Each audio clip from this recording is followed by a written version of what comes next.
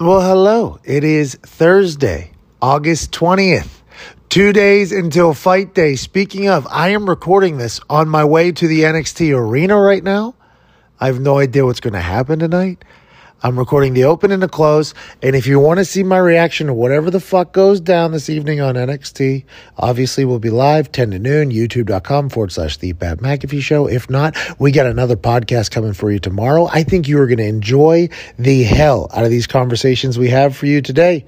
It's obviously a wild time to be alive, and I can't thank you enough for choosing to listen to this show. Let's get to it. There's a lot of football news to be talking about. Ladies and gentlemen, high school football head coach, Super Bowl champion, and QB guru, he loves that, QB guru that got Tua Tagovailoa drafted strictly off of what he taught Tua Tagovailoa. Ladies and gentlemen, Trent Dilfer. Yes! Wow, look at that beard, Trent. I want to be now referred as Ragnar Lothbrok. I respect it.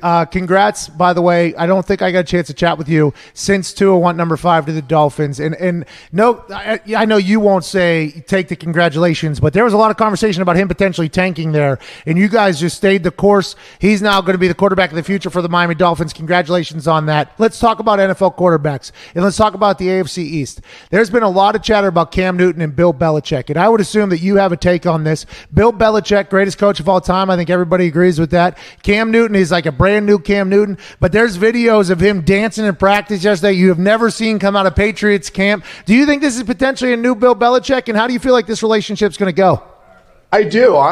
Number one, you just never count Bill out and his staff. I mean, it's not just Bill. It's that entire staff and organization he's built, the program. I think it'll stimulate them. I think all coaches at every level after a period of time grow weary. I don't want to say bored, but weary. And they need to be stimulated. And I think losing Tom Brady, that's never a good thing, but it can stimulate your staff. It can get their creative juices going again. I think Cam, especially as he's rebuilt his body, it gives your staff, your offensive staff, a lot of creative juices. There's a lot of things you can do. There's a lot of young players that can go prove themselves. There's schemes you can implement that they haven't been able to implement before. It's kind of more Saturday football on Sunday. It wouldn't surprise me if during these COVID challenges that staff has been taking a deep dive into Saturday football. The quarterback-driven runs, the zone reads, the triple options. I mean, these are all real things that the NFL community mocked 5, 6, 7 years ago, but you could see the trends going from actually Friday night to Saturdays and now to Sundays. So I would never count that staff out. Now, do I think they're a Super Bowl champion type caliber team? No, I wouldn't go that far. Okay. But I think they're a team that can make a deep run as they usually do. Okay, let's stay with New England Patriots as a talking point. Tom Brady's exit, obviously, from the New England Patriots captivated headlines everywhere because it's greatest player of all time, greatest coach of all time, separating. And for a lot of people thought it was drama reasons. Now, they both put out their statements, obviously, talking about how they have a lot of respect for each other and blah, blah, blah. But after 6 Super Bowls, 20 years, I think they're both excited for a fresh new start somewhere. And if you listen to Joe Montana talk about how Tom Brady, and he had a conversation, which I would assume Tom's not happy that Montana just went ahead and just talked about their private conversation. I don't know your quarterback world, but I'd assume that is one that is not going to be loved there. But now Tom, and he said this yesterday, he said, this is the first time in my 30-year football career, even going back to Pee Wee, high school and everything, that I had a offensive-minded coach. What does that mean with Bruce Arians and Tom? Like, what does that mean for Tom's career? What does that mean for Tom's play? And how much does that help a quarterback if the head coach is on the same page? And did you see last year, it was talked about a lot with Tom's play. He still played really well, but there seemed to be a burden at times. Yeah. There wasn't quite the same body language at times. There was more discouragement. He seemed more frustrated, especially early in the season. I think a lot of that now goes away. I think excitement, youthful exuberance, that aggressive gene that all quarterbacks have could kind of flourish. I'm not saying it's a match made in heaven, but it definitely, from an emotional standpoint, can take 10 years off, rewind the clock 10 years. I think he's going to have fun. Look, it's this simple. He's read things up his whole career. So low to high. That's just the way that system's built. And it's a really good way of playing. It's how Joe Montana played. It's how Steve Young played. They read everything up, low to high. Now they're going to read everything high to low. So his eyes are going to be aggressive. He's going to have more of an assassin's mentality at the line of scrimmage. Now there's risk involved in that. You may see a more turnover-prone Tom Brady because he's going to take more chances, but you're going to see more explosives too. And I think that can rewind the clock 10 years, let him have a little more fun playing the position. What else more can he accomplish? I know he's enjoying the leadership role there. I've talked to some people that have been down there and kind of watched the operation, and he's taken on kind of the coach's hat as well. So he's coaching all the young guys, becoming a mentor. I think all this stuff for Tom Brady is really, really exciting, and I think you're going to see a more youthful Tom Brady. Is that why the quarterbacks in that system tend to get killed? Because you're waiting for the play to develop almost, and then you got to read back? Is that something that Tom, with his years of experience and understanding defenses, will that help him in that case, or should we expect to see Tom get killed a little bit? No, I think it will. Tom's not dumb. We all know that. So I think discretion will win out over aggression. I think he'll have these opportunities. Like every play in this system has a vertical home run opportunity. Every play. There's not one where everybody's going to run in a hitch at 6 yards. There's always some kind of matchup. There's always a vertical. There's always a, hey, if you see this, they make the mistake, take a shot. I think Tom's pre-snap game and even the first second after the ball snapped, his eyes will be looking for that. But about a second and a half into the play, he's going to realize, hey, now's not the time. Let's use discretion. And now his full field reading ability, his feel for the game, you'll still see him get the ball a lot, check the ball down off a lot, throw the intermediate stuff, the piercing throws. I just think you'll see more big chunk type plays over the course of 16 weeks. So when he had Randy. Yeah. Oh, I mean, it was awesome. Obviously, they broke a lot of records, but it was cool to watch Tom kind of throw the deep ball. And when he got Randy, I mean, getting mossed is still something that is used to this day because of, who Randy is. And he's even on ESPN Monday Night Football Countdown in a full suit, and a punt goes up and he's ready. I mean, Randy is always tracking the ball, but now he's got a guy in Mike Evans who can go and get it, right? And Godwin that can go and get it. And the reports out of training camp are that he's throwing 60-yard dimes. The conversation whenever he was going to the Bruce Arians offense wasn't only like, hey, he's going to get killed, he's going to get hit, but Tom's too old to throw the ball that far. I talked to Clyde Christensen, I believe a man that you know rather well. Do you know Clyde pretty well? I talked to Clyde. One of my best friends. Yep. Clyde is the man. So when I had Clyde on the show, quarterback coach, he was Peyton's coach, he was Luck's coach. He's been an incredible quarterback coach. Well, he broke in with me, so he learned all the wrong ways. So literally, he'll tell you this. I learned all the mistakes not to make with Peyton because he left me as my quarterback coach and went and coached Peyton. Okay, so he's got Trent Dilfer, he's got Peyton Manning, he's got Andrew Luck, he's got Hasselbeck a little bit, but he is tied to a lot of great quarterbacks. And I asked him on the show, I was like, hey, people are saying that Tom's arm isn't what it used to be. And he goes, right. Well, when watching film, right, we saw nothing that would say that. If you watch, thank you, right? So he said, if we watch film, none of the film that we watch indicated that Tom has lost any, but there wasn't as many opportunities, which I think people would judge him for. Do you think Tom, at that age, I mean, he's a little bit older, obviously. Now, TB12 treatment, I think, kind of younger. It makes you younger, and it makes you immune and everything like that. It makes you attractive, I think, and all that stuff, whatever it does. But you must be doing it. Yeah, he is. Yeah, but who, me? Say it. Did you say me? Yeah. Yeah, thank you. Hey, I got a big cheat day coming on Sunday. Don't you worry about that. I will be fat again. But do you think the age and the arm strength is something that they should worry about or Tom's worried about? Because last year there was a couple chances for him to thread the needle at like 20, 30 yards, and they were on an absolute rope. Is that just a false narrative that people are putting out there just because they want to believe that Tom's going to stink? Total false narrative. His mechanics are so tight. He maximizes every bit of juice in his body. He still has a top 10, 12 arm in the NFL. The biggest thing, too, the analogy I'd give is Phil Mickelson as a golfer. He's 51, I think, and he's added 10 miles per hour to his club head. Hitting bombs. I mean, that's all he cares about. He doesn't even care about shooting 65 anymore. He just wants to hit it further than everybody else. But through proper mechanics. There's been so much science over the past 10 years on how to get the body to move better and more efficiently. Just imagine how much further you would have punted it if you knew all this stuff. It's amazing how these old guys are hitting bombs on the golf course. It's the same thing with quarterback play. If you can maximize everything in your body, you're not going to lose any velocity whatsoever or power in terms of distance. It would not surprise me at all if he's throwing multiple 55-yard passes in the air a game.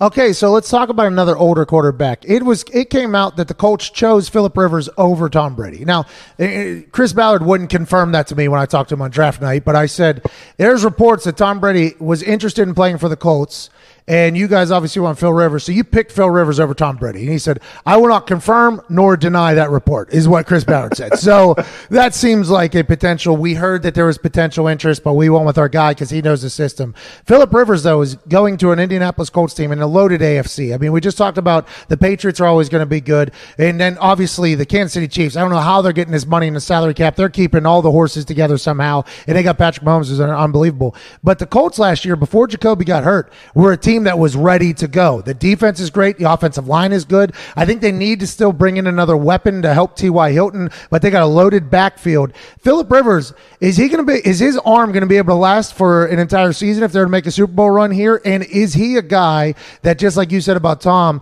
almost has gotten better with age?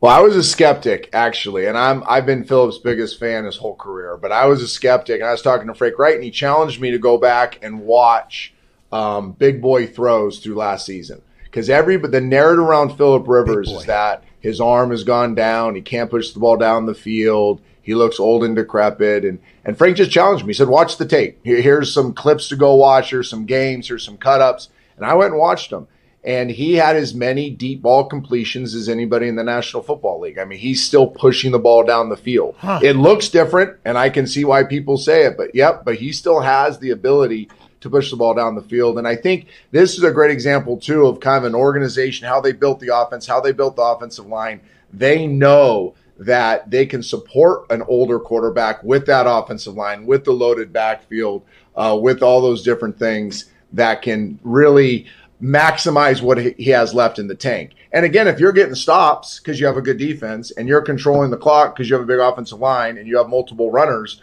the quarterback then capitalizes on the few opportunities he has downfield. He doesn't have to throw it 40 times a game. He doesn't have to take 12 hits a game.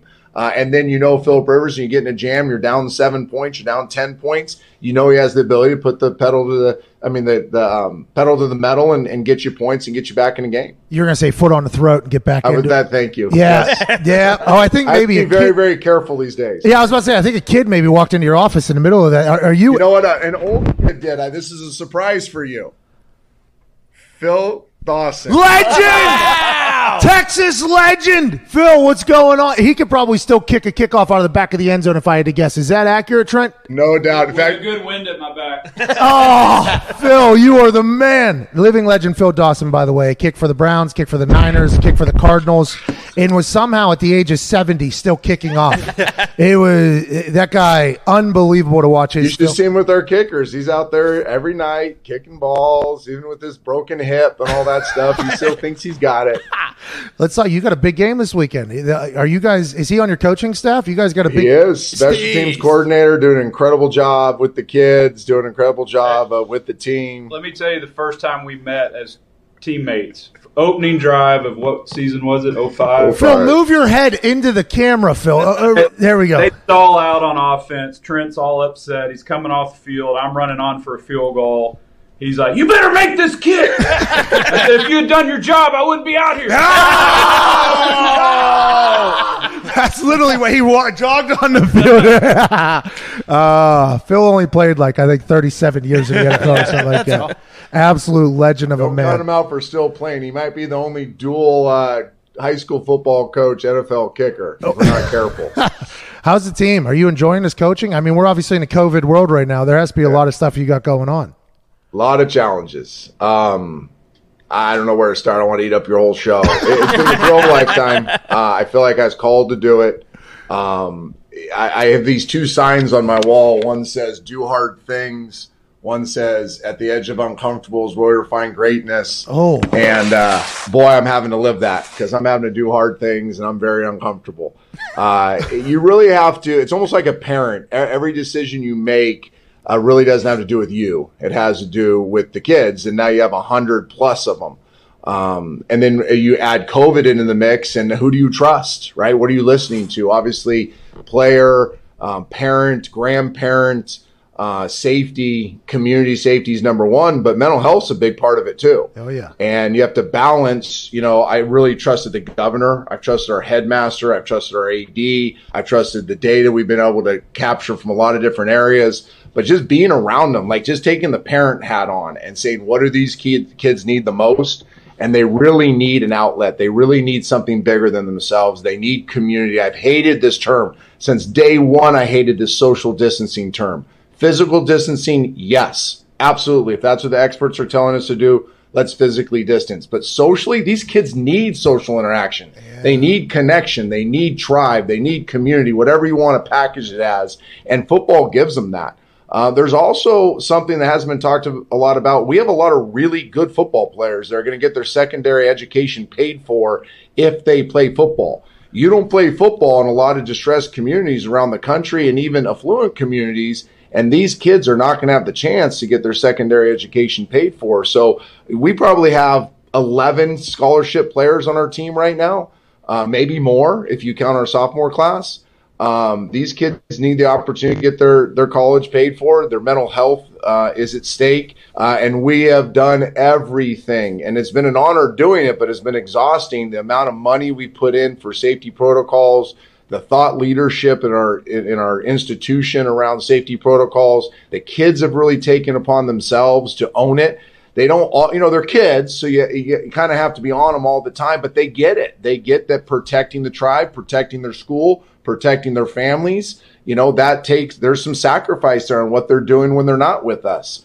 And here's the other thing. When they're not with us, they're probably doing something more dangerous than when they are with us. And that's the number one conversation here when it comes to football in general.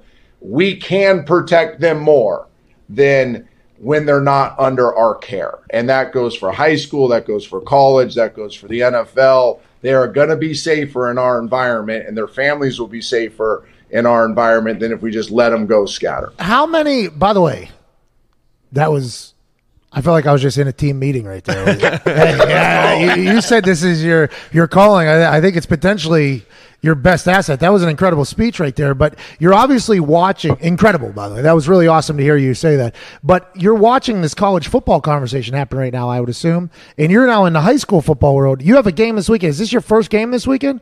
First game, Friday night, yeah. Is there good luck? Obviously, we're pulling for 11 scholarship kids. I mean, you guys are ready to go. But not counting the sophomore class, there's probably 5 more in there. Let alone if Phil Dawson's with the kickers, there's probably 2 more on there. But let's keep it going up there. But have you watched the college football thing unfold at all, or have you been so busy? It seems like now Herb Street was on yesterday, and Herbie, he's in the same city as you right now.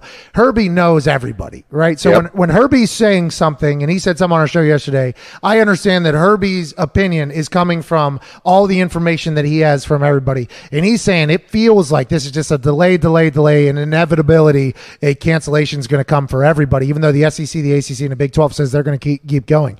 You're doing this high school football thing with 100 and some kids, which is the same size as a lot of college rosters. Would it be possible, you think, to do the college football, or do you think that with the way things are going in the college world that there's no chance of it popping off? Pat, I made this mistake when I was on TV. That's probably why you hated me so much. There were times I would talk about things I didn't know. Oh, like kicking and punting. Is Phil still in there? Yeah. Well, he gave me all those bad things to say about me. Yeah. I'm just kidding. No. I don't know. They have challenges that are so far greater than mine, and mainly it comes with crossing state borders. Mainly, that's the big element that we don't have to deal with in the high school space. They also have institutions where they're going back into classrooms or on campuses with 20, 30, 40, 50,000 kids. It's a different age group, right? They can drink, they can go out, and they can go to bars, they can have social lives that are a little more dynamic than a dorky little 16-year-old boy, right? That's playing, when he leaves us, he's playing what's the video game they all play? Fortnite, I believe. Call of Duty. Thank you. Dungeons and Dragons. So that's about as much trouble as our kids are going to get into, is staying up too late playing Call of Duty. So there's just different challenges, and I don't want to pretend to know what's going on in those athletic director meetings and board meetings and president meetings and all that stuff. I do know this, though, that if they lose it, there's going to be a tremendous fallout with the mental health capacity. There's going to be an issue. There's going to be a major fallout with home issues. There's going to be a lot of auxiliary or shrapnel, let's call it. There's going to be a lot of shrapnel that happens if there's not football. The goodness of football is the topic that I think has been lost here. And I think you get it. I think the football community gets it. Anybody that's played it gets it. Unfortunately, a lot of the decision makers don't get it.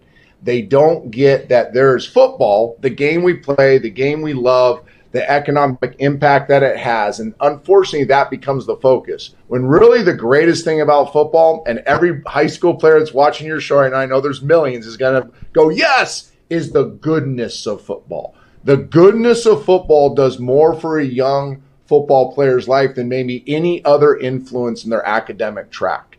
And it sometimes has nothing to do with what happens between the lines. They learn lessons that they wouldn't learn in other arenas. They learn lessons they don't learn in the classroom. They learn figure-it-outness. They learn critical thinking. They learn grit. They learn all these things that, you know what makes them? Makes them super uber successful like you and CEOs and fire chiefs and lawyers and whatever it is. That's why ex-football players go and dominate the world, because they've learned these lessons, hard things, being uncomfortable, overcoming adversity, learning to love and be part of something bigger than yourself, learning to integrate with people that grew up different than you. What a novel thought. That's a big one. That there's a sport that could bring people from different social, economic, ethnic, whatever backgrounds together and say, we are exactly the same.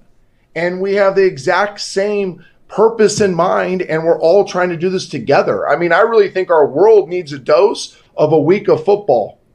Like the whole world just needs a dose of Bill Belichick coaching you. What if Bill got to coach the world for 1 week? Well, I bet you the world would be a better place. So that's the topic that hurts me here, is that global conversation, the goodness of football, hasn't been at the forefront, and we're trying to keep it at the forefront here. Trent, these are two speeches. You're in this head coach role right now. That is two speeches that got people ready to run through a wall here. I do believe, like, I was a soccer player growing up, which is its own culture, its own environment. I played other sports, but once I got in that football locker room, it was just a different world. It really was just a completely different place, because you got humans of all builds, all makes, all sizes, all with one goal coming together, and then those workouts are a nightmare, and everybody gets through it, brutal, and everybody gets through it together.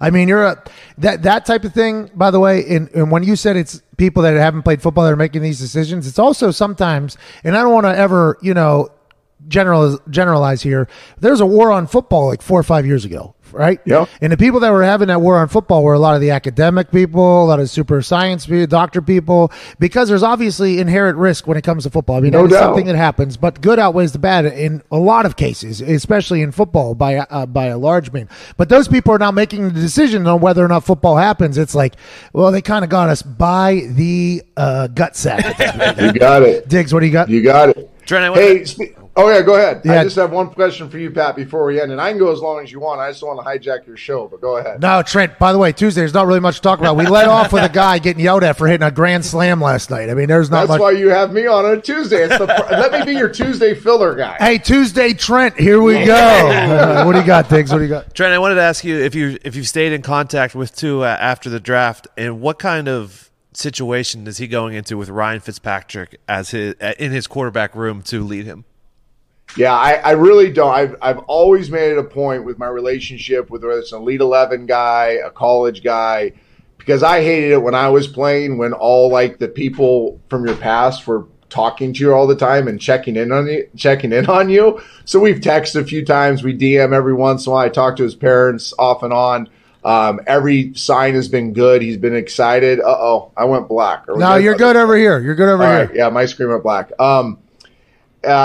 All signs are good. He's been excited. He's been excited about the opportunity. Ryan is the ultimate pro. I like Ryan. I think Ryan's the ultimate guy to have in the locker room. And I tried to be this at the end, especially with Alex Smith, where you're helping. You're giving them all the information you have from your years of experience.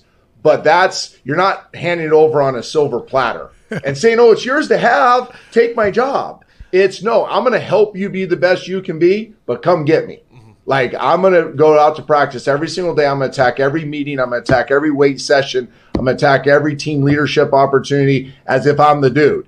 And if you can see how that's done and you have your own way of doing it, great, do it. We don't need to be competitive with the leadership thing, but let's compete every day on who can be the best guy on the field, the best guy in the locker room, the best guy in the weight room. And I think Ryan will give to it that. And he'll need that push because he pretty quickly won the job at Alabama. Although Jalen was a great player, and I think Jalen's going to be a pretty good pro, Tua kind of became the dude pretty soon. He may not be the dude in the locker room right away, and that's going to be good for him. I think that'll be a really healthy experience for him. Ryan Fitzpatrick has been there, done that with every organization too. So every tip, he'd be like, hey, at this place, this happened. That'd be awesome. And by the way, Fitzpatrick, great golfer. We saw him at the golf event. We went to a golf event with him down in Atlanta. He hits the hell out of the golf ball, let alone his mind of a Harvard man and his heart of a plumber. That guy would run his face into anything if he had to do it. Not a bad guy to learn from. And a great beard. Not quite the Ragnar Lothbrok that I got going on, but a great beard. You're proud of that thing, huh? Yeah, you are. This has really been my project.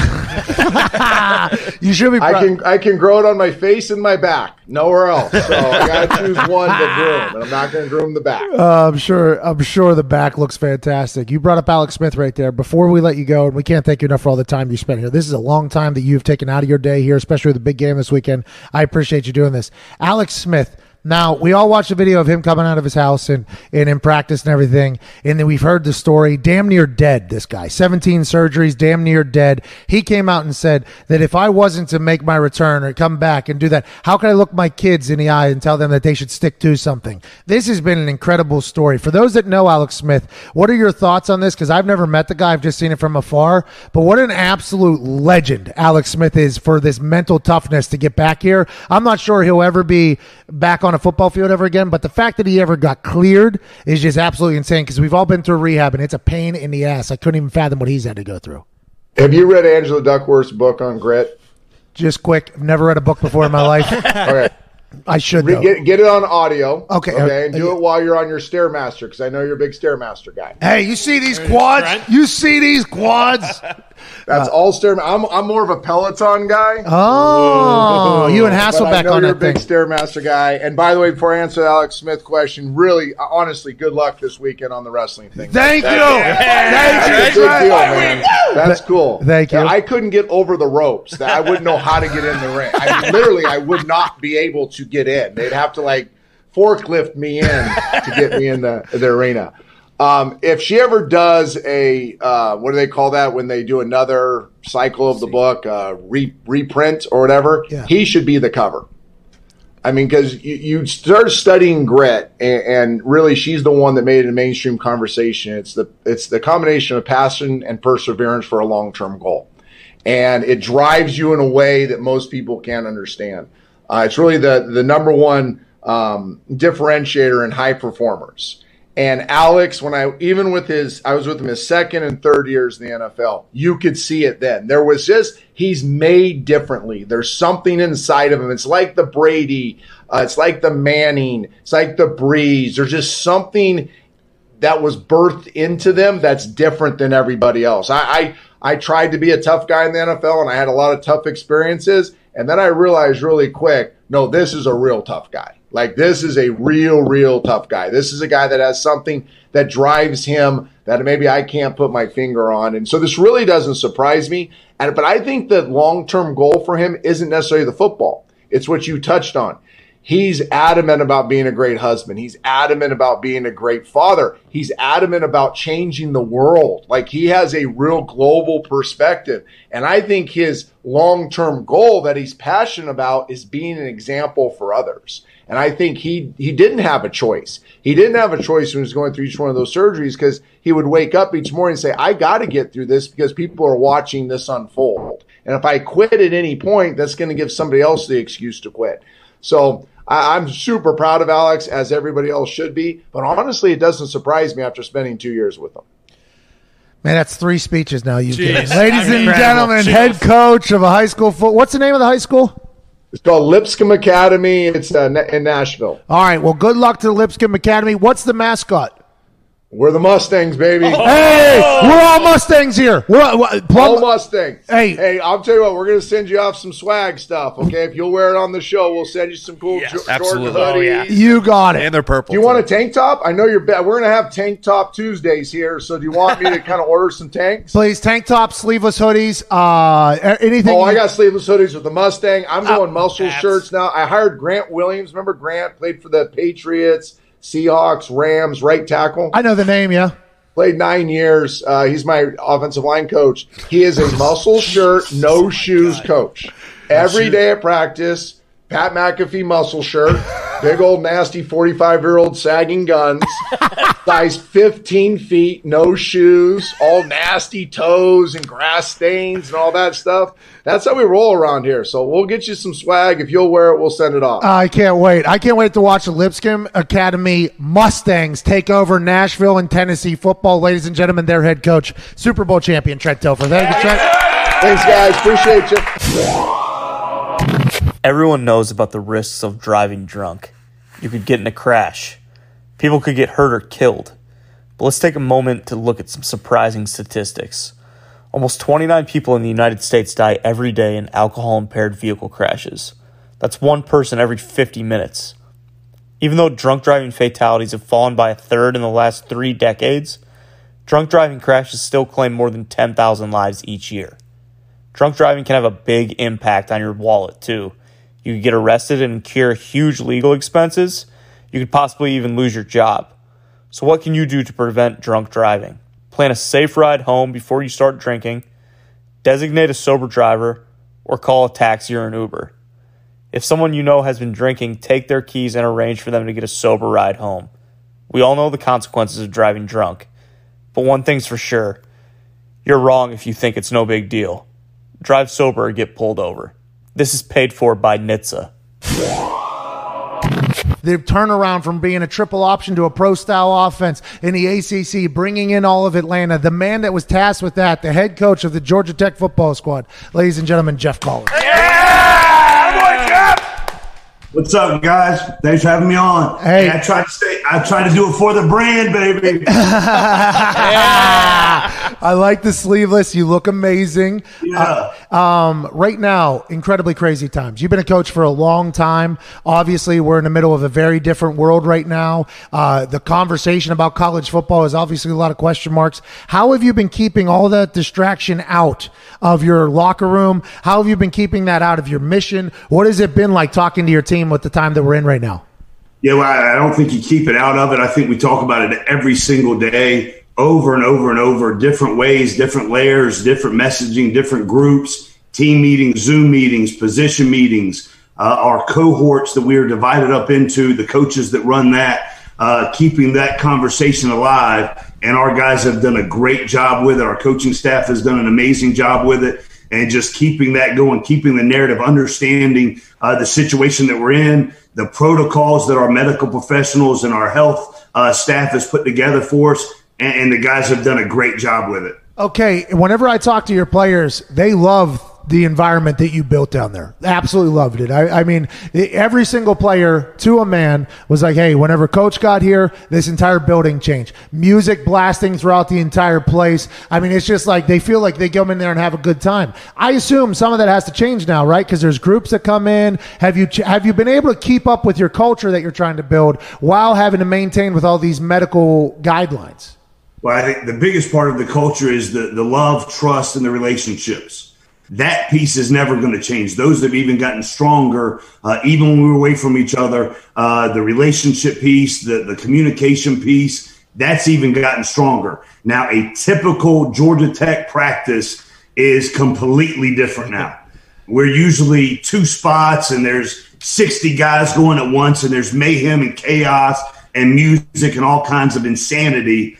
We're not doing that now. We've got safety loops painted all over the sidelines. There's like 220 safety loops painted 6 feet apart. And if they're not in a safety loop, that's when the chaos ensues, because we got to keep these guys apart while we're doing the practices, while we're doing our work. The music, because we're having to train them how a game is going to work. Typically, you just play music all the time because in between the plays there's going to be crowd noise. Now we're doing it exactly how we'll do it during games, where when the play ends, we crank the music up. Then right when the quarterback gets his hands ready, we kill the music and it's dead silence until the play's over. So we're training our guys how a game day environment's going to be in this day and time. Yeah, because you got to keep them hyped, because music does a big music not only helps people deal with sound and things like that, it's also a little boost of energy whenever some heater comes on, a throwback heater comes on. It's like a lift to the entire team,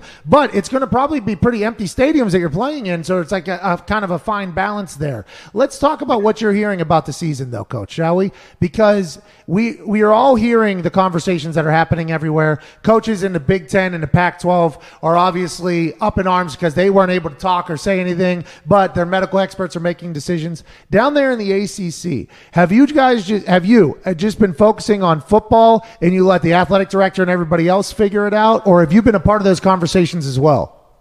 Well, the conversations are had. We've met as an SEC head coaches group every single week since the start of the pandemic and the quarantining. So there's constant communication. Our athletic director, Todd Stansberry, does a great job, the communication piece. I literally talked to him right after I got off the practice field today, walking back over here, so that there is constant communication. And just the big thing with us, and one of the core philosophies in our program, is control what we can control. So every day I come in, what's the situation that we're allowed to function in?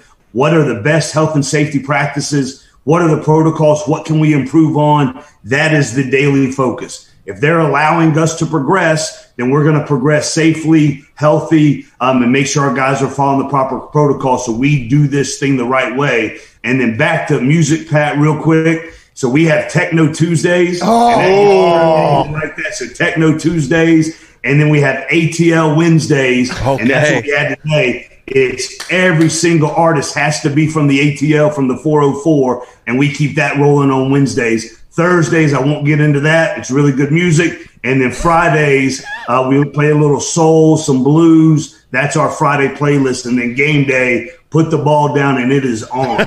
Hey, you guys got White Boy Thursday. That's awesome. That's what I just heard. Okay, no big deal. You don't have to say it. I'll say it. The team down there with you guys, you're a young team. You were a young team last year because you were transitioning out of the triple option. You're into the pro style, which, by the way, not an easy thing to do in college football because you have to change every position. I think your biggest offensive lineman was like 260 or something because in triple option they got to move. D linemen were tiny. You were basically tasked with overhauling that entire thing to become a more explosive, exciting offense and recruit everything. And you're going to rely on a lot of patience from the athletic director. Be like, hey, once I get my guys in there, how do you feel about your young group? How do you feel about the squad that you have? And does it feel like, hey, Georgia Tech, we're getting to a place where you're pretty excited about it?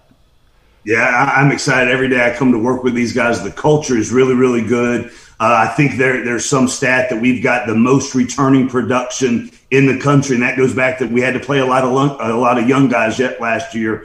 They did a really good job. The leadership piece, the culture piece, the foundation piece is really good. We signed one of the top 2 recruiting classes in Georgia Tech football history. Ooh. The defensive line that we signed goes 6'6", 6'6", 6'5", 6'4.5". Our offensive line that we signed goes 6'7", 6'6", 6'6", 6'5", 6'4". We've gained on average 18 pounds per man across the offensive line.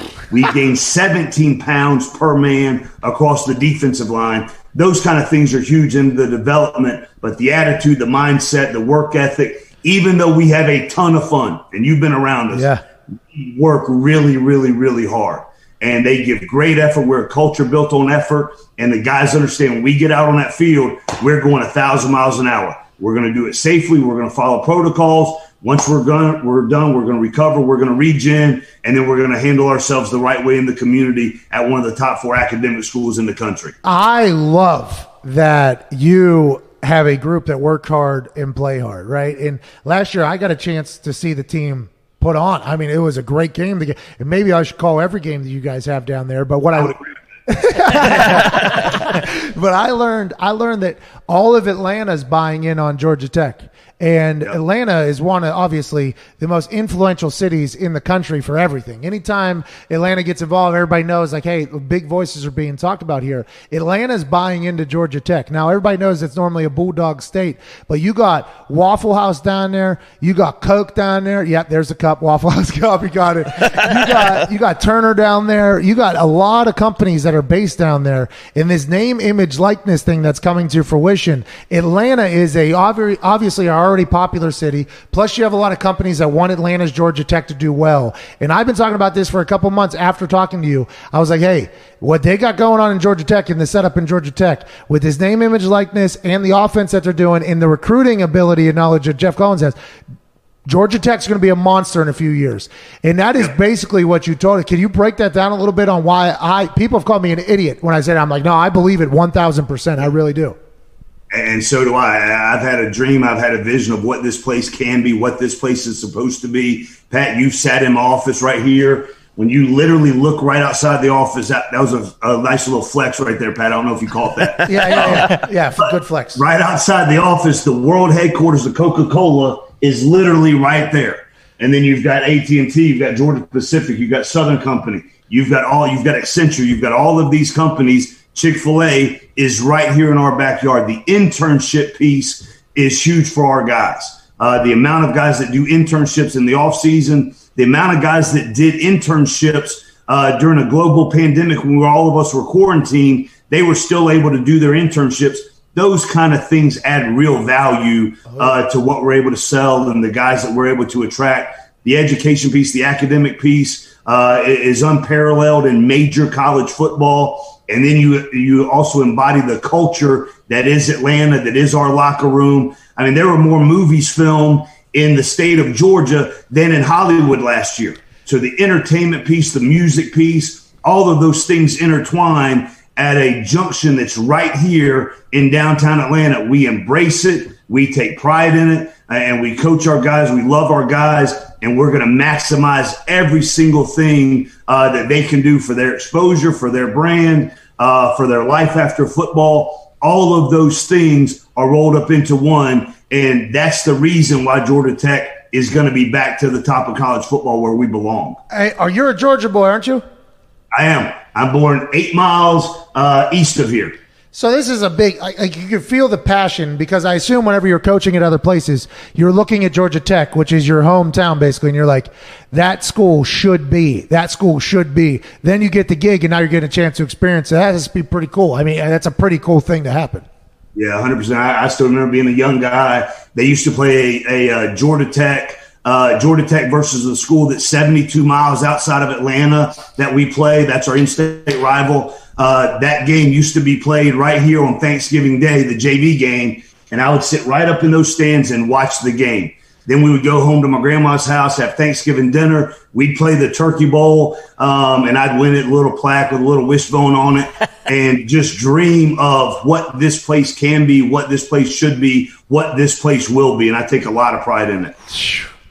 Hell yeah! I tell you, I said it. I say, hey man, this guy has a real passion for the school. He understands the weapons it has, and he is an incredible recruiter. I mean, at Temple, have you seen the athletes that come out of Temple here lately? He was there with Matt Rule, with everybody up there. Diggs, what do you got? Coach, you were just talking about that school that's also in Georgia, and I was looking at your schedule, and I believe every ACC team is playing their conference schedule and then one non-conference. And I saw yours is UCF. So how did you guys decide, or how was it decided that UCF was going to be your non-conference game versus a school like the other school in Georgia, and how did that go? Well, I think that was a decision made outside of our conference, so we didn't have any control over that. The 10+1, I believe, was set so that those games could be played. For whatever reason, they were deemed they weren't going to play those. So then we look at our schedule, and competition is king in our program. We want to compete. And UCF has had a great run. I've coached there in the past with Coach O'Leary, who just got inducted into the Georgia Tech Hall of Fame. But UCF, really good team, have done really well. We want to make sure we're playing the best teams that we can possibly play. And so our athletic director, our administration was able to keep that game on our schedule. Great players, great coaches, and then along with the other 10 games that we'll play in the ACC, we're really excited about it. Our guys are fired up to compete, and we just got to continue to follow the protocols, take it phase by phase, step by step, do it the right way to give us a chance. How the hell is that going to happen? Hey, Coach, let's have a real-life conversation about college kids, because the pictures have hit the internet from Tuscaloosa, from North Georgia. You're hearing in Notre Dame 149 positive cases. They're locking kids back into their houses, doing online tuition. I believe North Carolina's doing the same. Mac Brown actually came out and said, well, if everybody's going to be inside, that's actually good for us because we can keep the bubble thing. How are you setting forth hey, we need to be very accountable here. We need to be very loyal to each other here, because it's not just the players, by the way. It's GAs, it's athletic trainers, it's equipment managers. It's that entire building buying in. How is that going to happen? Because a lot of people are like, college football can happen, but if you look at campuses in general, it doesn't look like that's going to be a positive experience. How does the football team do it? How is it going to work? And the guys have done a great job so far just controlling what we can control, using the messaging, using lessons learned from other places to make sure our guys understand what we have to do when we get out into the classroom setting, whether it be in setting, a hybrid, or in virtual world. When we're out on campus, how we have to maintain our bubble, our personal bubble, protect our team's bubble, and then also the marketing piece, making sure that we're out there on social media, talking about wearing a mask, talk about maintaining social distance. If you came out to the plaza, I don't know if you remember, Pat, there's a huge jumbotron outside of our stadium, and it faces down the Yellow Jacket Alley where some of the fraternities and sororities are. We had them put up however big that thing is, billboard of me wearing a mask saying, wear your mask at Coach Collins. If you drive down 75, 85, there's a huge Georgia Tech digital billboard. Again, it's my face up there, covered up. And maybe the mask has been good for me because I get to cover this thing up. It's out there. So the messaging, so whenever the young people, the students that are on campus, at least they're seeing the message as well. Wear a mask. Our president, Dr. Cabrera, has set up places where they can get PPEs all over campus. They can get testing all over campus. So those steps are being implemented, and it's going to take all of us to be able to have success with this. It's going to take a collective, and, hopefully we can use our influence for the greater good, for our campus, for our community, and even for the city. It'll be awesome if it happens, man. I cannot wait to watch. I am happy that you joined us. I love talking to you the day before the game. I've enjoyed talking to you today. You're electric. Can't wait to see what you do with Georgia Tech, and can't wait to see how these guidelines, protocols are implemented throughout this entire semester so we can have football season. It's going to be tough, but I'm excited to see you guys pull it off. I appreciate you, Coach. Thanks, guys. And the sun's out, the guns are out. Let's go. Hell yeah. Have it, Coach. Good luck down there. Ladies and gentlemen, head coach of Georgia Tech, Geoff Collins. Thank you. Yeah, Geoff. Woo! He seems very positive that football is going to happen. Yeah. That guy is a guy that's in conversation every single day, he said, with the ACC. Now, granted, whatever happens on campus is definitely going to dictate what happens in the football world, but I told you, by the way, the passion that he had for Atlanta was so real when he was talking to us. Joining us now is a man who's in the Edmonton bubble for the NHL. We should let the beat drop, I guess. This is for Pierre right here. Pierre McGuire. What's up, Pierre? Yeah!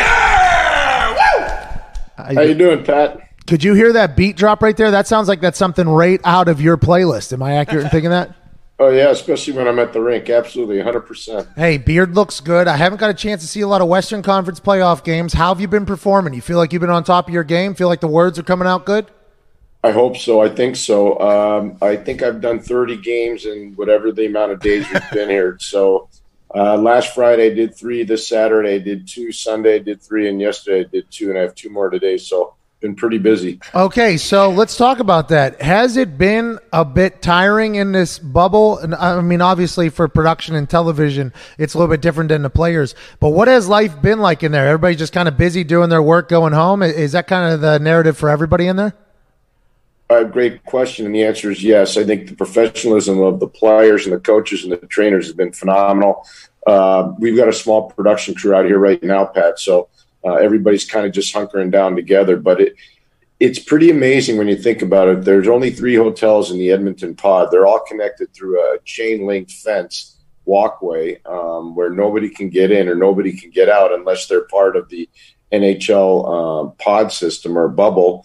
And you get to know everybody pretty quick. The other day I was just walking into the building. I see Max Pacioretty of the Vegas Golden Knights, Paul Stastny of the Vegas Golden Knights. Right after that I see Marc-Andre Fleury. And everybody's kind of just become a small family, believe it or not, just discussing different things, discussing the hockey, discussing their families, discussing friends. So it's been kind of neat that way. But I would tell you, I think fatigue will sit in as we go along here. I had a chance to talk to a coaching staff yesterday, and their biggest concern is the everyday testing and the amount of fatigue that can sit in just from being in the same place for such a long period of time. Yeah, and let alone the games. A lot of games have gone to overtime. There's been a lot of free hockey. Free hockey. Yeah. There's been a lot of free hockey out there. So the testing, is it every single day, every morning? Is there a time that people have to go in? Because I assume the amount of hours it takes to return a result is a little bit longer than expected.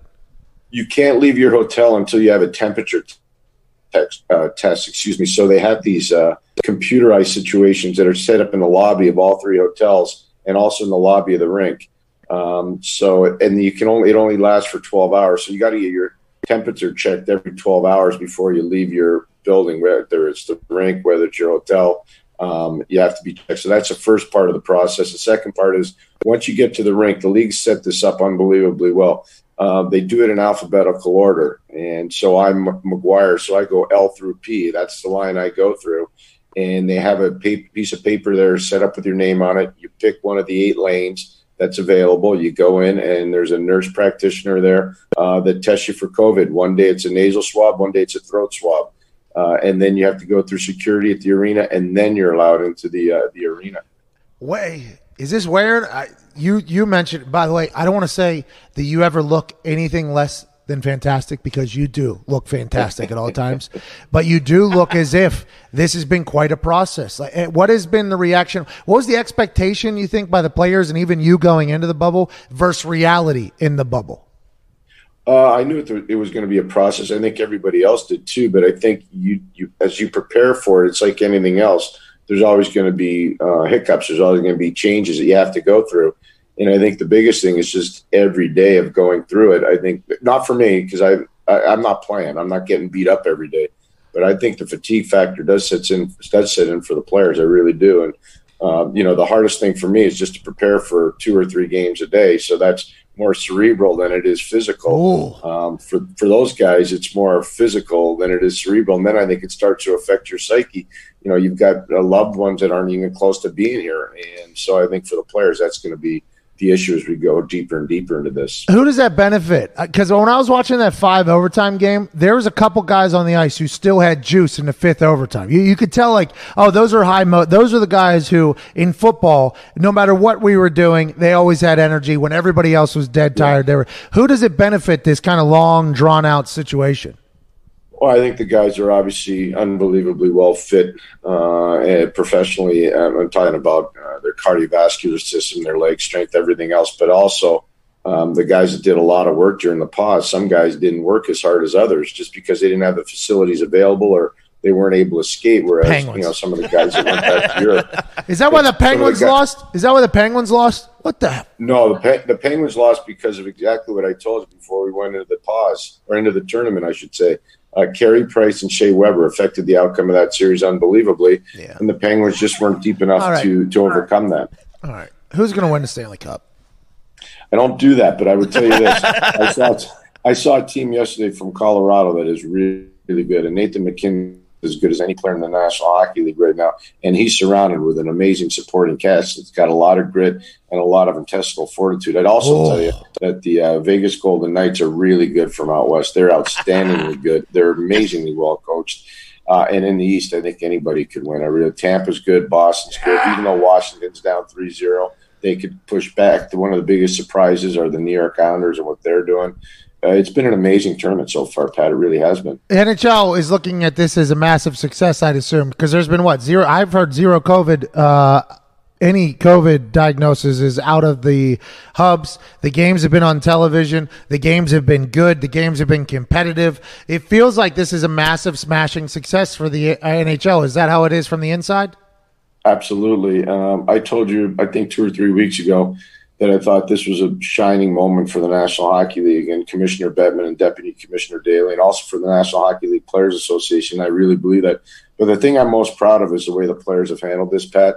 They've been amazingly professional and no complaining at all, Pat. They're just out here busting their tails every single day. The caliber of the play has been phenomenal, and the competitive nature of these games. If you don't want to be here, you'll find out, because you won't be here long, because you just won't be good enough or intense enough to compete. But all these teams are just competing at another level, which I never expected that to be. After 4.5 months away from the rink, I'm so proud of the players and the way they've carried themselves. So you would say that the standard of the play has been definitely upheld, which a lot of people were worried about. A lot of people were like, well, there'll be no fans to get them motivated. They'll be in an interesting setting. There'll be a lot of grind. You think the standard, for people that haven't watched the NHL playoffs, you would say that the standard of play, the rate of play, is one that the NHL is very, very thrilled with? Oh, absolutely. I would say the level of play has been just as good as any level of play we've had in a Stanley Cup playoff run before. And especially when you consider you're in the middle of the summer, a lot of people were concerned about the ice quality. Well, I can tell you, I can't speak for Toronto because I'm not there, but I can tell you the ice quality in Edmonton's as good or better than any ice quality we have at any other time of the season in the National Hockey League. So that's something they should be really proud of as well, and that allows the players to play at a higher level. But you watch some of the skill plays of a Jonathan Toews or Patrick Kane, or you watch Jonathan Marchessault of Vegas, or you watch Riley Smith of Vegas, or before he got eliminated, Connor McDavid of Edmonton, or Nathan McKinnon, or Mikko Rantanen. You watch some of these players play, and you're like, whoa, these guys are really good. I heard Edmonton's a dump. Happy to hear that that's not the case. You should have been a punt. You should have been a punter out here for the Edmonton football team. They always won a lot of great cups. Well, I'll tell you what.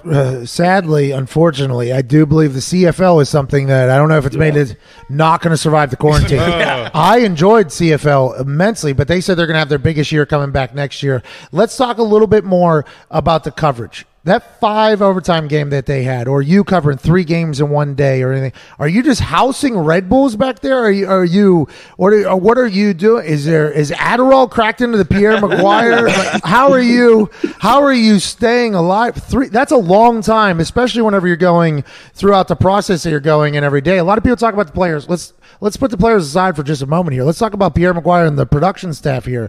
That seems like a long ass day for you.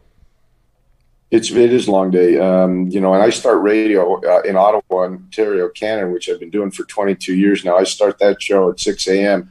here. So usually I leave the hotel around 10:30 or 11 in the morning Mountain Time, and I get back around midnight, and then I'm up around 5:30 in the day. I'll get about another hour's sleep. I'll go to the gym. What's the cool part about the pod is the referees are all staying in our hotel. You should see how fit these guys are. So I get a chance to go in the gym and work out with them, which is a lot of fun. And then I head right to the rink and spend the rest of the day at the rink. But Wayne Gretzky owns a restaurant here in the arena, and it's open for all of us in the pod, and the food's been great. So that's where we go between games and just stock up on food and then just keep working. Well, Pierre, I'll tell you what. That will never get talked about on the broadcast or on Twitter whenever people are tweeting about Pierre McGuire. I want to let you know the fact that you're running on like 3-4 hours of sleep every single day, calling 2-3 games. That is why, Pierre McGuire, you are a living legend in this show's book. I want to let you know that, Pierre. Yeah. You keep powering through, brother. We appreciate the hell out of you.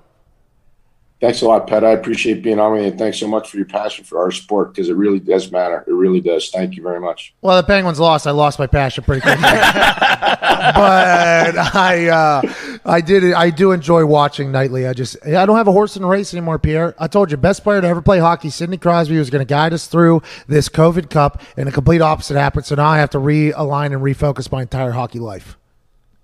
Well, I don't know. There were a lot of injuries, too, I think, that your team was dealing with. I don't think this is all on Sydney. I think you got to give some credit to the other team, and Carey Price was phenomenal. So there you go. Yeah, they said the goalie stood on his head, we'd be in problems. Nick, host of That's Hockey Talk, has a question for you, Pierre. Pierre, goaltending standing on their head, that's been kind of a theme of the playoffs so far. Jonas Korpisalo in Columbus. And then you look at what Jake Allen was able to do for St. Louis, and then Halak coming in to back up Tuukka Rask, who opts out in Boston. Both of those teams go on to win 2 straight games. Can you talk about where's that switch? How do they find to flip that switch when the backup comes in and you're down against the ropes, and then you come back and win 2 straight games with backup goalies? I think that's a great question. I think part of that is because of how hard these guys practice. The backup goalies, number one. Number two, the players rally around them, so they get a little bit bigger, they get a little bit faster, and they get a little bit more fearless when it comes to blocking shots because they want to help the guy do well. Because usually those backup goalies are pretty popular guys because they stay out later in practice and help the players, in terms of the shooting and stuff like that. So there's a team bond there. But I think the biggest thing is you talk about Halak. He's got amazing experience. Go back to 2010 and look what he did with the Montreal Canadiens, getting to the Stanley Cup Eastern Conference Final, which was amazing. They had no right even being there, but he got him there. Halak's got a lot of experience, so he's one example. But the performance I saw the other day from Corey Crawford of the Chicago Blackhawks, which is forcing a Game 5 tonight against Vegas, was unbelievable. That was as well as I've seen Corey play since Chicago won the Stanley Cup in 2015. He was off the charts good against Vegas in Game 4. We just missed the heart out for the radio there, so we got nothing but time now. That's not your fault, by the way. You answered that incredibly. Probably more our fault. Which, by the way, we're in a quarantine as well, by the way. It looks very different than yours. We are in like a 20,000 square foot mansion down here in Orlando. But we want to let you know you're the man.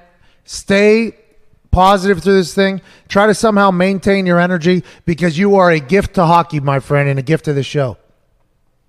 Thanks a lot, Pat. I appreciate it. Take care and stay safe down there. Lots of sunscreen for you. Well, I'm very pale, as are you. We're both, our names start with MC. I mean, and we are glow. I have a good base going, though, even though it might not look like it. I have a pretty good base, so I think I can go out there and rotisserie myself. Excellent. Well done. Talk to you soon. What's a word we can get you to say in the middle of a game out there when you're bored? Like maybe it'll give you a little something like to spice up the energy. You tell me, and I'll try to put it in. I would like to go next door neighbor clap bomb. I'd like you to sneak that in there. That's my shot. Next door neighbor clap bomb. That's my shot. Well, I don't know if I can do that, but I might get clap bomb in there. Okay. All right. When Pierre gets clap bomb in there, if somebody could please clip that and send that to us, we'd be very grateful. Ladies and gentlemen, living legend, Pierre McGuire. Yeah. Well, that sounds like a schedule that I would not be able to fucking keep.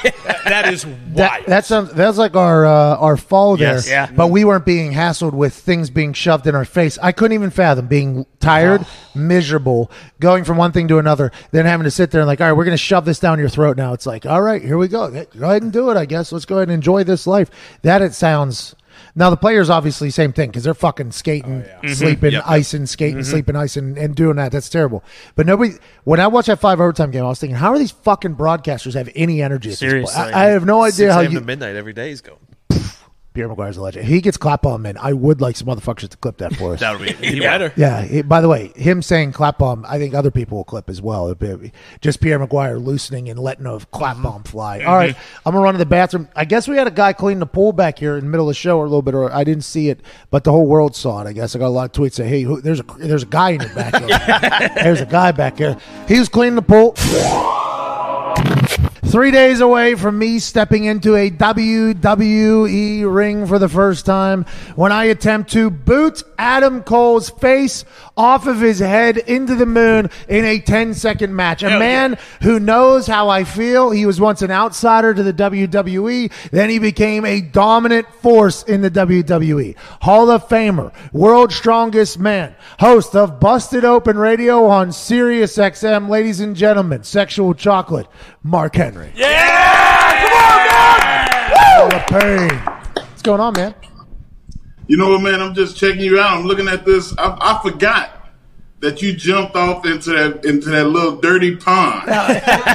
It was a river. It was a river, and there was not even a single thought of potentially getting impaled by a log down there. Not even a thought, Mark.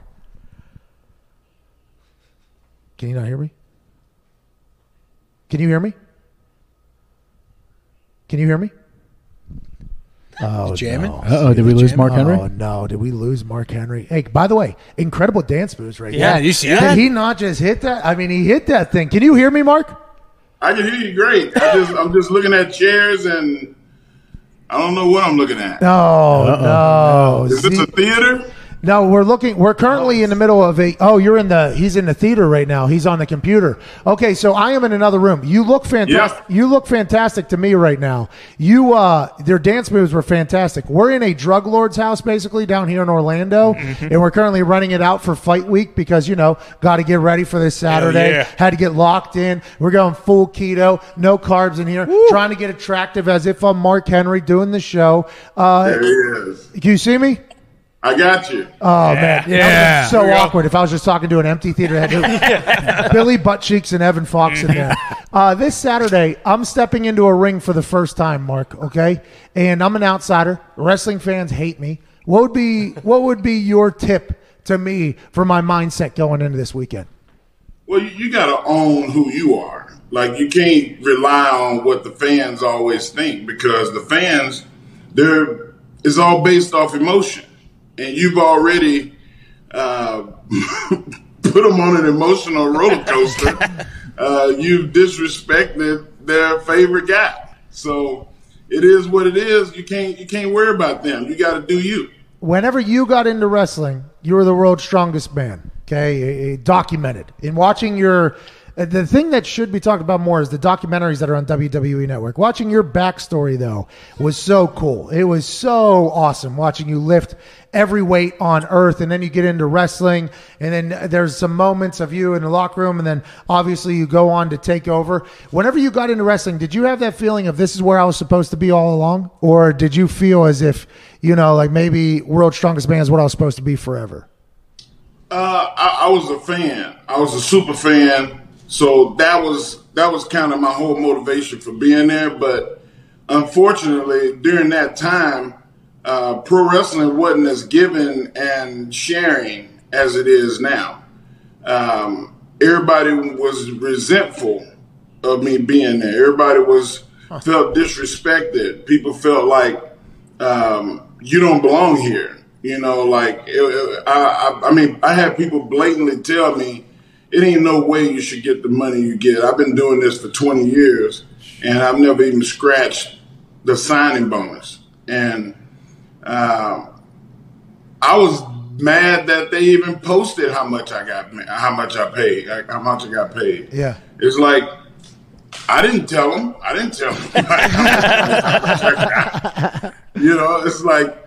That was the bad time, man. Like that first 3 years sucked because just like you and your reaction, you're a sharp guy as well as a physically imposing guy. You said a punter. A punter? Oh, okay. Well, I mean, you're just a little guy, and you went into your thing. It was different for me because I grew up fighting. I did karate. I boxed. I grew up in a neighborhood where if you didn't fend for yourself, you got your ass killed or kicked or killed. So for me, I was just like, well, let's go outside. If you want it that bad, you want my money, come beat me and I'll give it to you. Oh, that's awesome. That is so awesome. I was a bit of an asshole. Well, and but I was a good guy. On TV, red, white, and blue, America's guy. But in the locker room, I was like, man, I hate your guts, man. Like, you look at me funny, I'm looking at you funny. What you want to do? And it was not the best course of action because I was giving my body in the ring to people that I didn't think cared about my body. Okay. So, you and Adam Cole are going to tie it off, and there's a lack of respect there, I think, on both sides. Yeah. I can't completely say my man Pat, which, we were right away fast friends. Bam. Bang. But as much as I see negatives on his side, which I think sensitivity to his size is an issue, but also you could have been the bigger man. Well, and you said, no, I'm Pat McAfee. You're not going to just talk to me any kind of way. and I respect that. Yeah. Don't let nobody push your buttons. But I'm just saying, from a business standpoint, I just saw you being the bigger man and saying, look, Adam, you can say whatever you want. I don't agree, but I could have. It is what it is. I could have definitely done that in the neighborhood you're from. You could have got your ass kicked or killed. In my neighborhood, if I would have just let that guy do that to me, I'm going to get bitched around by everybody. And I got a lot of text messages, by the way, that were mad at me. Friends, former teammates, former coaches, they were mad at me for not snapping him in half in the studio. So they actually, by the way, thought I was rather professional throughout the entire thing, which after watching it back, I was not. Okay, I am blaming that, but I do not take back anything I say. That's why I'm excited for Saturday in the way this thing has gone. Let's talk about the wrestling road. You're a part of a show, Busted Open, that is one of the main mouthpieces of an entire business right now. Did you know you were going to get into this? Is this just something that kind of fell into place? I love that show. I listened to it later because we're on at the same time. I'm a big fan of you, Bully, LaGreca, the whole squad over there. Tommy, I'm a big fan. Gabby, I'm a big fan of everybody over there. Did you know you were going to be good at that whenever you were retiring from wrestling? You know what? I was a communications major, and I always wanted to do radio. I thought that in college I was going to be DJ Mark Henry doing the Quiet Storm late night. But when I met Dave LaGreca in 2003, I had already started in my mind saying, once I get done, I want to do radio. And he was doing, like 2-hour shows at midnight talking wrestling. And I thought that was the greatest thing ever. And I was like, I want to do that. And it was at the WrestleMania in Houston. I can't tell you what year it was. I met him in the lobby. And he said, Mark, like when I have conversations with you about wrestling, I learn stuff. He was like, you really should pursue it. And a lot of me being in radio and being in the media probably should be owed to Dave LaGreca giving me a shot. He's awesome. I'm a big fan of his. What has been the reaction from your show about me and Cole? You guys think I'm going to win, obviously? Yeah? You know what? I think that you need to watch your back because just like you said, Adam, you're a smart guy. You chalk it up to being smart. It's smart for you to have guys that help you achieve your ultimate goal. And Roderick Strong and like these guys can hurt you. I mean, so I'm not like while you're focusing on him, I would be like, hey, Goose, check your six. Okay. You never know. You never know. So any advice, if I was going to give you advice, I'd be like, don't stand back and wait on him. You're bigger than him. You're stronger than him. Overpower him and check your six. Okay. That's my advice. And that's what I'm doing. I'm trying to end this thing quick, by the way. I think everybody knows that I've been very, very open that I am trying to end this thing quick. I'm trying to get this over with as quick as possible because maybe, I mean, there's a chance that my cardio might come into question. My cardio might come into question. You said maybe? Maybe, Mark. Maybe. I mean, I enjoy life. Everybody knows that. But maybe the cardio could come into question if this goes long. So I believe Mike Tyson, okay, his plan was for that thing to last one round. That is it. That is what I'm thinking. I want this thing to be over with quick. This is the 3 dominant cocktail of you winning. Okay. No cocktails. Okay. Last time I had a few of those, you carried me home. That was fantastic. It's the next one. What's the next one? The second thing, attack. Okay. Don't wait. Okay. And the third thing, the most important thing, check your six. Right. And I think that you can give him all he can handle because, like you say, size plays dividends. If you can get him away from a vertical base and you can think about, let me get up faster than him so I can kick him while he's down, that puts you in the winning in the winning graces. You've got to find a way to get him down while you're standing so you can do your thing. Yeah, we'll do that quick. We'll definitely make that happen quick. Yeah. You got a chance to carry me home in New York City just 1 year ago from SummerSlam last year.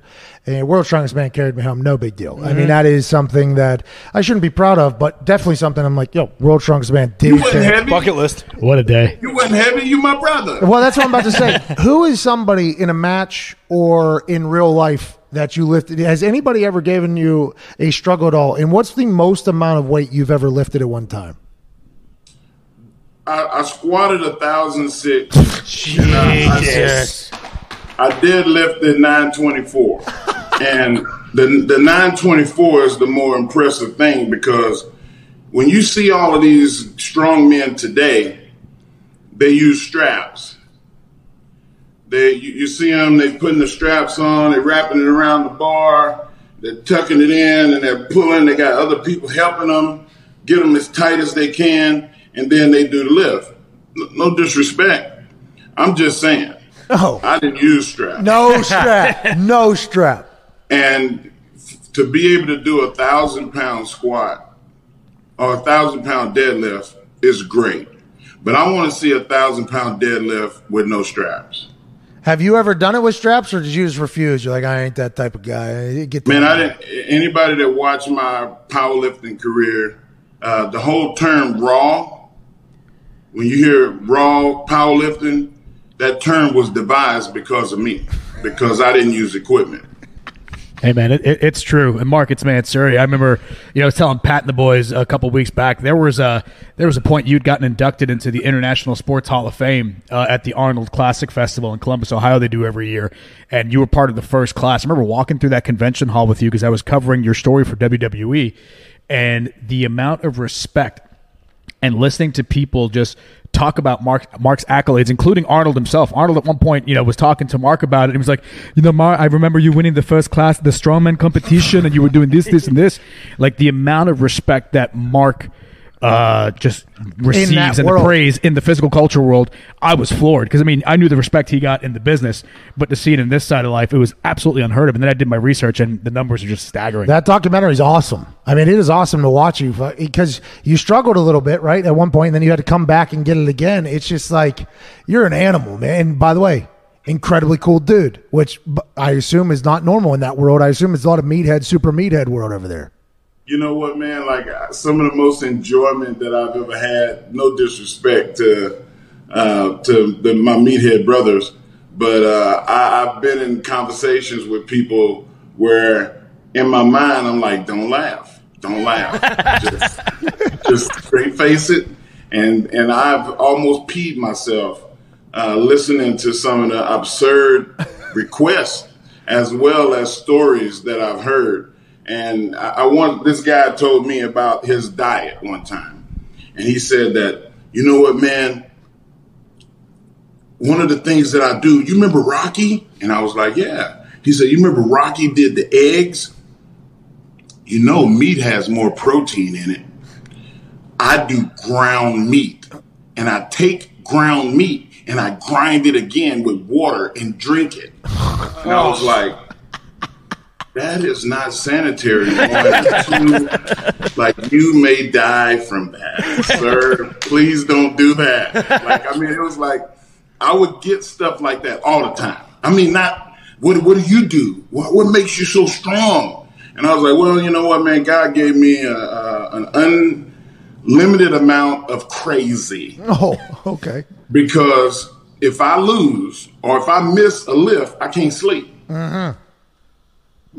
Dr. Terry Todd said that he thought that in the 15 years that he was around me, he saw me miss an attempt 10 times.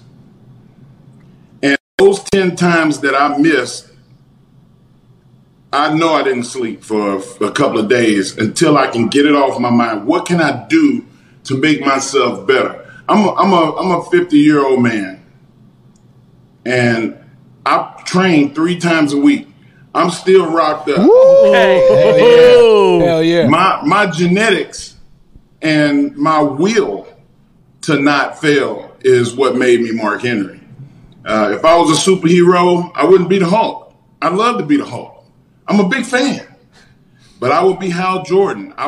My will is what makes me a superhero. Okay, do you think your will comes from growing up in that neighborhood, obviously, that is you either get your ass kicked or killed, and that's like your opportunity? Like, hey, I'm going to get out of here. I'm going to go. I'm going to work my ass off? Oh, yeah. I know for a fact that that's what made me. And the thought of failure. I saw a lot of failure, not only in my neighborhood and around, but I saw failure in my home. And I was the kid that learned what not to do by seeing, hey, maybe you shouldn't do that. Yeah. Yeah. And too many people, they learn by what somebody tells them rather than using their experiences. And that's why the program that I put together, Mark Henry Strong Kids, is based off experiences. And I want them to have new experience. I raise money so that they can have more experiences. I've been cussed out at least 3 times in the last 2 years by my wife because I just use my money to do it. Yeah. And she realized it's a good cause and that I'm doing a noble thing. But, hey, you got 2 kids of your own. Like, stop using your money and ask these big corporations for money. So that's kind of where I've gone with it now. Well, experiences are what bring your maturity, and it's really experiences teach you a lot more than anything else. I also saw you were doing some youth sports initiative where you had a stacked card. I don't know if that happened last Saturday or this upcoming Saturday or next Saturday. This past Saturday. This past Saturday. I saw the flyer for it. You feel like a real obligation to give back, I feel like. And that is something that I think is what makes me such a big Mark Henry fan. It's like you're a guy who conquered it, been there, done that, self-admitted as a crazy person, but you will give back to whoever, whenever, however, man. It's an awesome thing. I have seen a lot of people take incredible gifts to the grave and not share. I will not be that guy.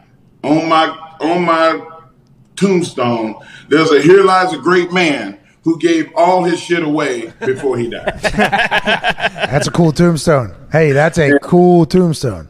And I'm telling you, like, I feel like I need to let the world have what I've got because it was given to me. It's not my place to keep it. It's to keep it moving, to push it forward. And you know, that's like I feel good when I do it too. I don't know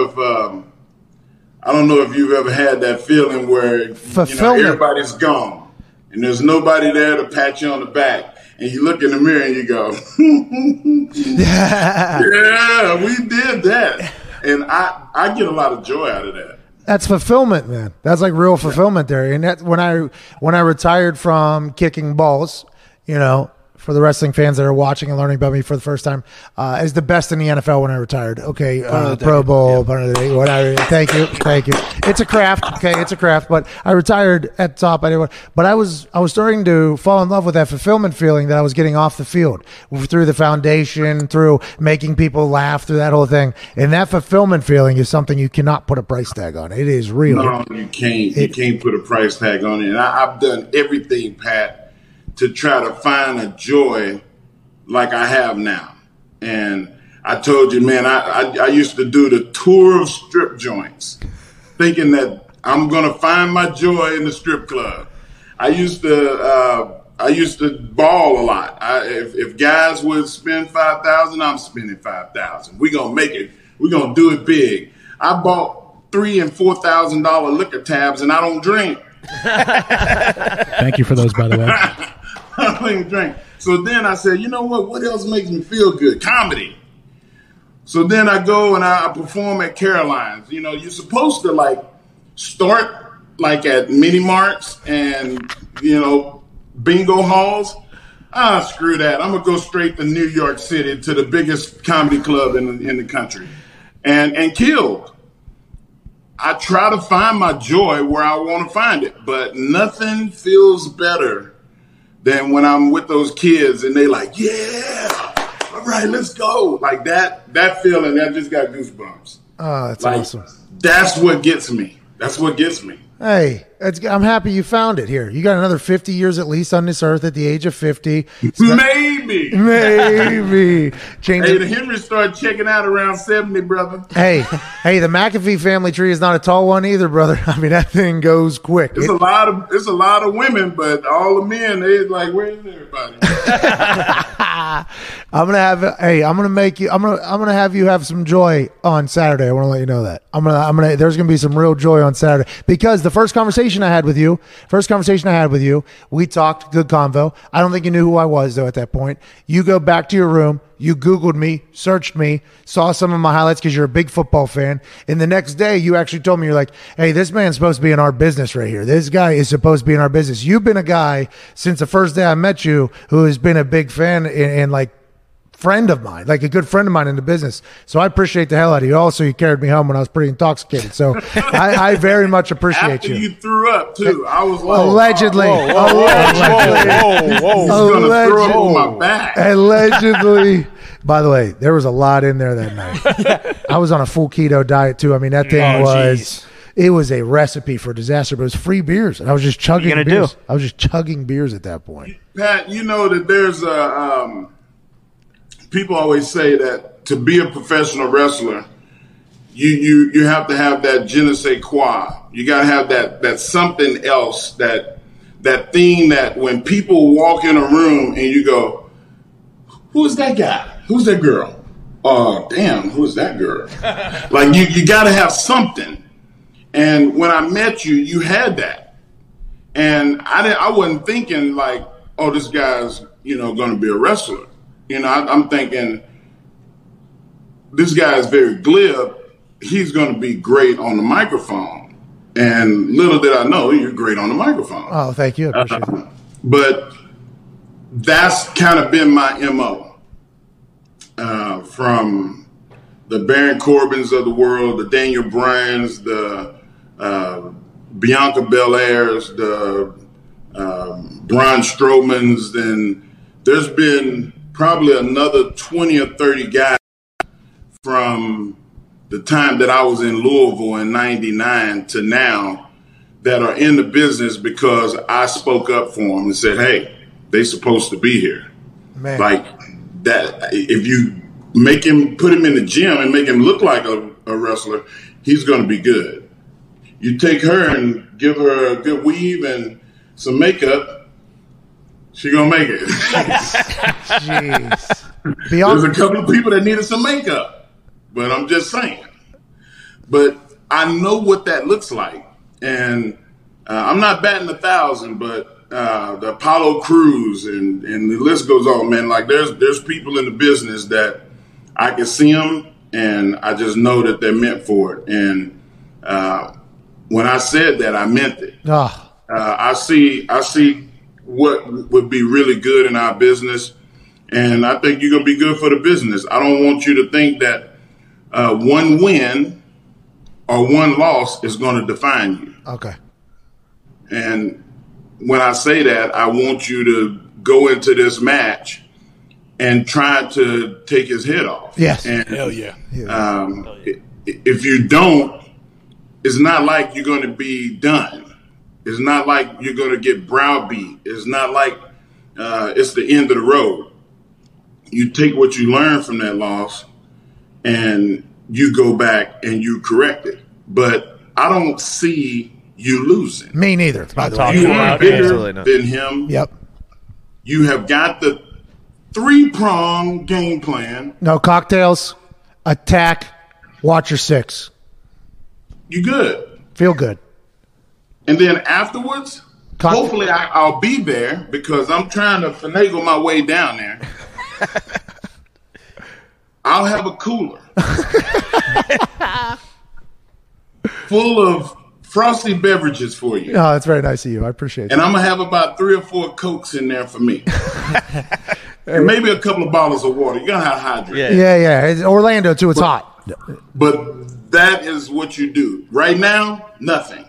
No women weak in legs. Oh, I'm married. My lady is here with me. So you're not having sex anyway. Oh, that's hysterical. Oh, my God. But I believe in you. I think you can get it done. but I just don't agree about some of the how we got there. Okay, well, and that's some of that can be private conversation, or we can talk about it. But I look at you as being the bigger man. And, there's a lot of times where I had to swallow my pride and swallow my tongue because I couldn't say what I was feeling. If I did it, the best advice I ever got was from Owen Hart. He said, Mark, you're entertaining. When you get angry, it's the most scary and the most exciting shit I ever saw in my life. He said, but if you really feel that way, don't say it where everybody can hear you. Pull that person aside when the cameras are off and nobody's around and say, hey, man, I ain't really feeling how you talk to me. The next time, there will be no warning. This is the warning. There will be no warning. They will be waking your ass up with smelling salts. Are we clear? And when you say, are we clear, your other hand needs to be coming up, and this one needs to be coming a fist.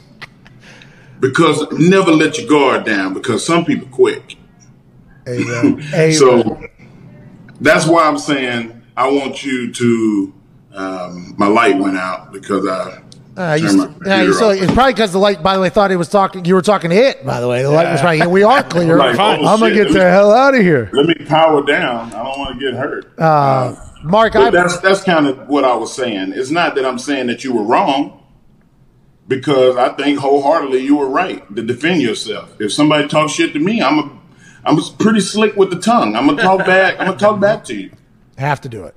And if talking don't fix it, then there's always the door, and it usually spins to the right, and you can pull on it and go outside, and I'll be right behind you.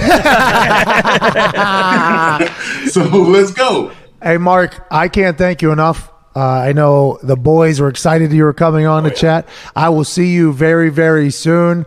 This is an awesome time to be alive. I'm 3 days away from a fight, and hopefully I can channel a little Mark Henry from last SummerSlam carrying me home and carry a dub out of that ring on Saturday night in the first 2 minutes, because we do know that the vitamins could have an effect on the cardio, and we do not want to find out. Ladies and gentlemen, Hall of Famer, Hall of Painter, hosted a Busted Open, legendary human, Mark Henry.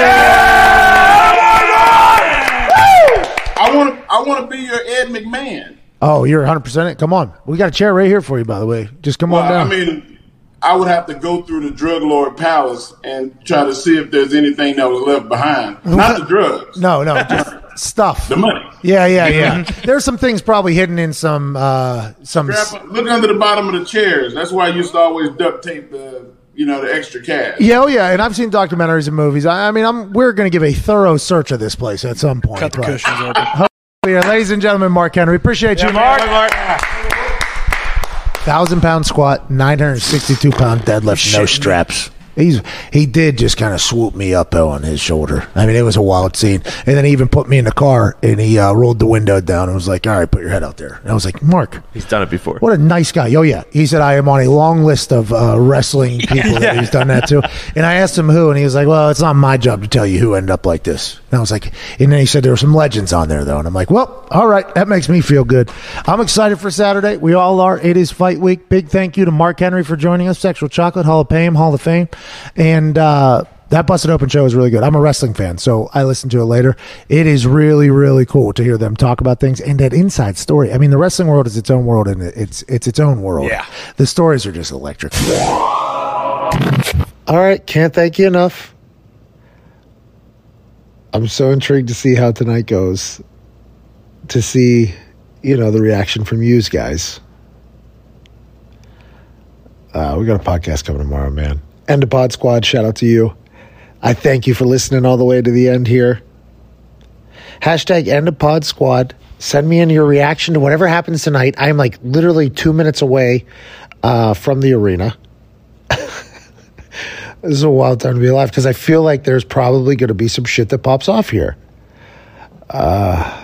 good podcast host probably records this later in the night so I can give you a reaction tomorrow on the podcast. The Pat McAfee Show 2.0. Be a friend. Tell a friend if you enjoyed the show. If not, just act like it never fucking happened. Cheers. We'll talk to you tomorrow. Reactions to life. Fallout. You name it. What a world. Cheers. Ty Schmidt, please play some independent music.